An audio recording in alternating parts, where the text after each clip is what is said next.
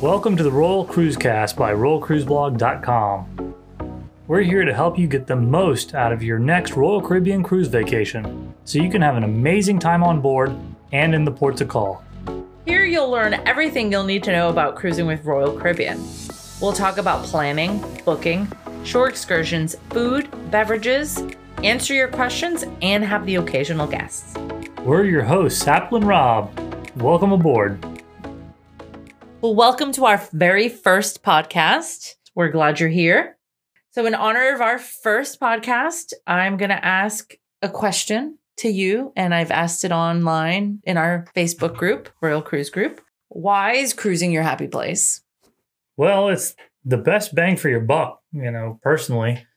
I like all-inclusive resorts, and there just isn't an all-inclusive resort to be found anywhere, basically in the country. Isn't there? And there's one, though, in Florida. Yeah, there is one. It's Club Med. I'm a native Floridian, so, personally, I'd rather, be on a ship, get to unpack once and wake up every day in a new locale. And I enjoy the service, the food, just everything. And we're boaters, too. So naturally, when we think of a vacation, we think being on the water. Yeah. Yeah. For sure. Yeah, I agree with all of that. I also like that it's not like a traditional family vacation. Let's say the in-laws come, some cousins, maybe my brother and his kids or something, and they'd come up to visit and they were all kind of stuck with each other in my mom's house or something. Mm-hmm. So a cruise would be better because then we can get a stateroom on our own. We don't necessarily have to share something. They'll probably get an interior somewhere on a different floor. And then we don't have to worry about all the drama and the nonsense. So they'll dump the kids off at the Adventure Ocean. That's for the kids. And we can go have a meal or sit by the pool and not have to worry about the drama. And then when the kids start crying, they go to their stateroom and we go to the bar. Oh, yeah. It is nice. But I agree with you in all those things. I also like that it's kind of like that last, what's that? I'm thinking of Dirty Dancing. You go to that all-inclusive resort and you have those themed nights and those Kellerman's. Yeah, there. Which I heard is still in operation. We should check that place out sometime. But it's like that last formal setting where you can get dressed up and I don't know. Where your Sunday's best. Right? Because actually, it's a little bit more than that. It's formal. Sunday's best is a little more like smart casual or nice or yeah, I don't know. I think that's kind of cool. And of course, you get to be out in the water. And I just love, the water. And that's gorgeous. Let me ask you this then. Why Royal Caribbean? Oh, I think it's the best bang for your buck because it's not the cheapest cruise line out there. It's also not the most expensive. It's a good middle of the ground, Yeah. Where I feel like you get a mix of bits of luxury. You get quality plus, a decent price generally. Yeah. Yeah, that's true. Good and great service, Yeah, and the food's good.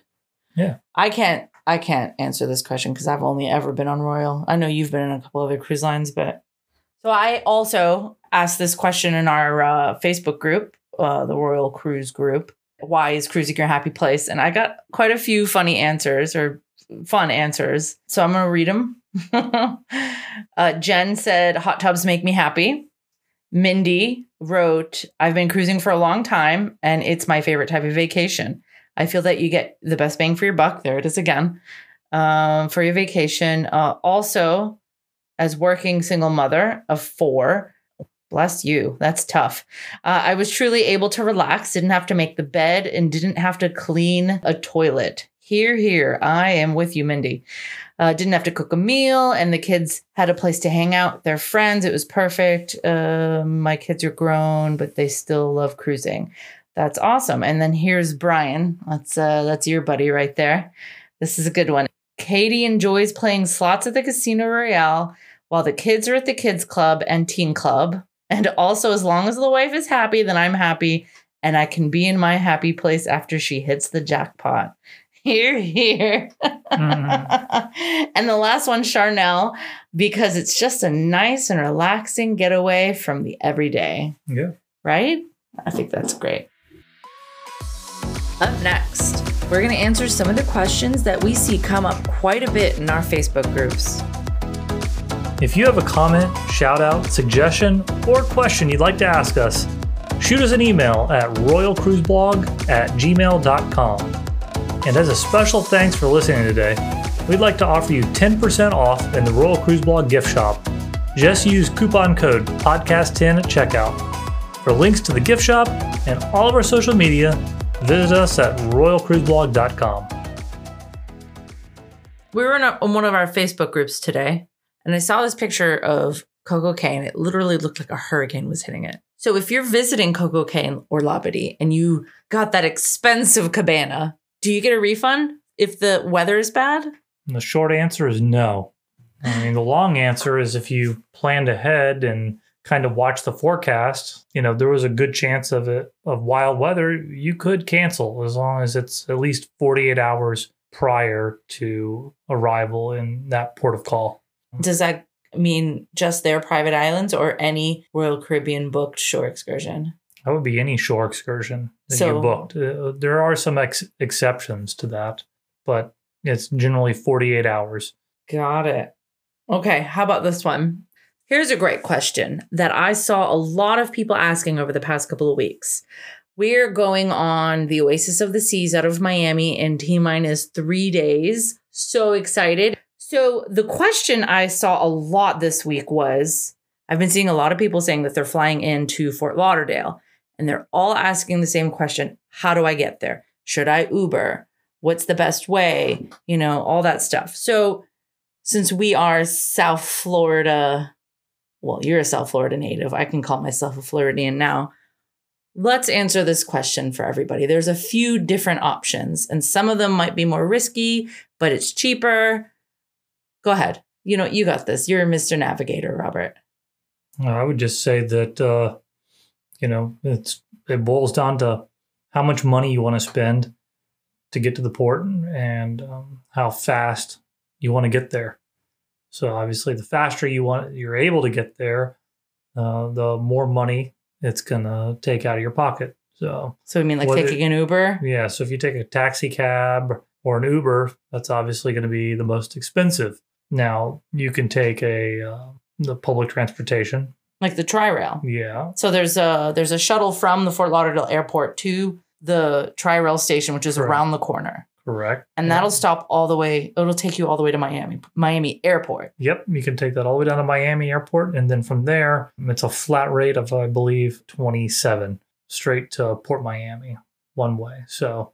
And how much was the train fare? Couple bucks? $5? Yeah, you might be $5. Something like that. On the weekends. Yeah. Yeah. So, and the other one would be maybe the Bright Line. If you want to run from downtown Fort Lauderdale straight to Government Center in Miami. And then an Uber from there again. Yeah. The Bright Line station's in Fort Lauderdale, but not as close. Yeah, and it's a couple miles from the port in downtown Miami. So all decent options, some more affordable than the other. I think the Tri-Rail might be a bit risky, right?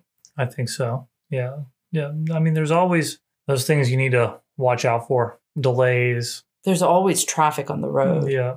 Just leave early and, be sure to abide by your boarding time. You can probably get away with getting to the port about a half an hour prior to your boarding time. That's probably the most I would push it. I think if you arrive an hour or two ahead of time, you're just going to be sitting around waiting to board. They won't let you on. No. So. And I've got one more question that I feel like a lot of people ask in our group and lots of other cruise groups that we're part of. Travel agent versus booking through a cruise line. And go.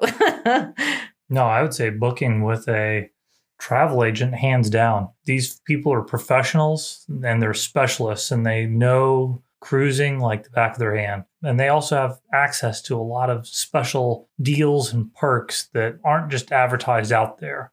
And they can really help you out. Sometimes you get free gratuities, different kinds of onboard credit they'll offer. So not only can you get a better deal, they can really help you find that cruise you're looking for. If you tell them your kind of wants and needs of what you're looking for, they can point you in the right direction for the right ship, the cabin that you want to be in, so on and so forth. And you're supporting a local business. Yeah, generally, yeah. Yeah.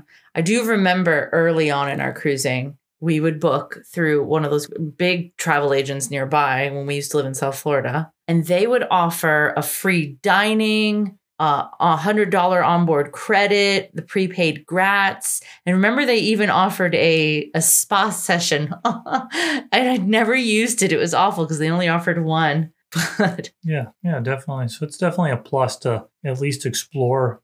You could call a couple of different agents and just see what they have to offer, for the same time frame that you're looking to go, and see what they recommend. Yeah, and see what special perks that they're going to give. Yeah. I know that those perks aren't as much as they used to be pre-shutdowns and stuff, but they're still there. I think I'm starting to see them again through some travel agencies online. And all right, before we go, I've got a little silly thing that I read on the interweb, on the World Wide Web, this afternoon that I had to share. Now, this is just one of those, it's not really proven and nobody can really confirm it. There's lots of people that say yes and lots of people say, no, I don't think that's true. But I think it's funny. So the origins of the word posh. So what does posh mean? High society and upscale and things like that. So back in the day when Britain ruled India, many believe that high society Brits were responsible for giving us the word posh. Now, it's an acronym for Port Out Starboard Home. Supposedly, this was written on the tickets for wealthy passengers. This meant this was for the best berths on the ship because this was pre-air conditioning. So the best berths were the ones that avoided the sun and there were more cooler and more desirable accommodations, since fair skin denoted high status, right? Mm-hmm. So what does Port Out Starboard Home mean? It means the wealthy passengers would board the ship on the port side and then arrive home and disembark on the starboard side. I don't know. I thought that was funny. So maybe that could possibly be where posh came from. That's possible, I guess. I don't know. I thought it was silly. Anyway. Well, thanks for joining us on our first Royal Cruise Cast. Yes, we're so excited to have you. And hopefully this is going to be the first of many awesome and fun podcasts. Be sure to visit royalcruiseblog.com for more great entertainment and ways to connect with us. Thanks for listening.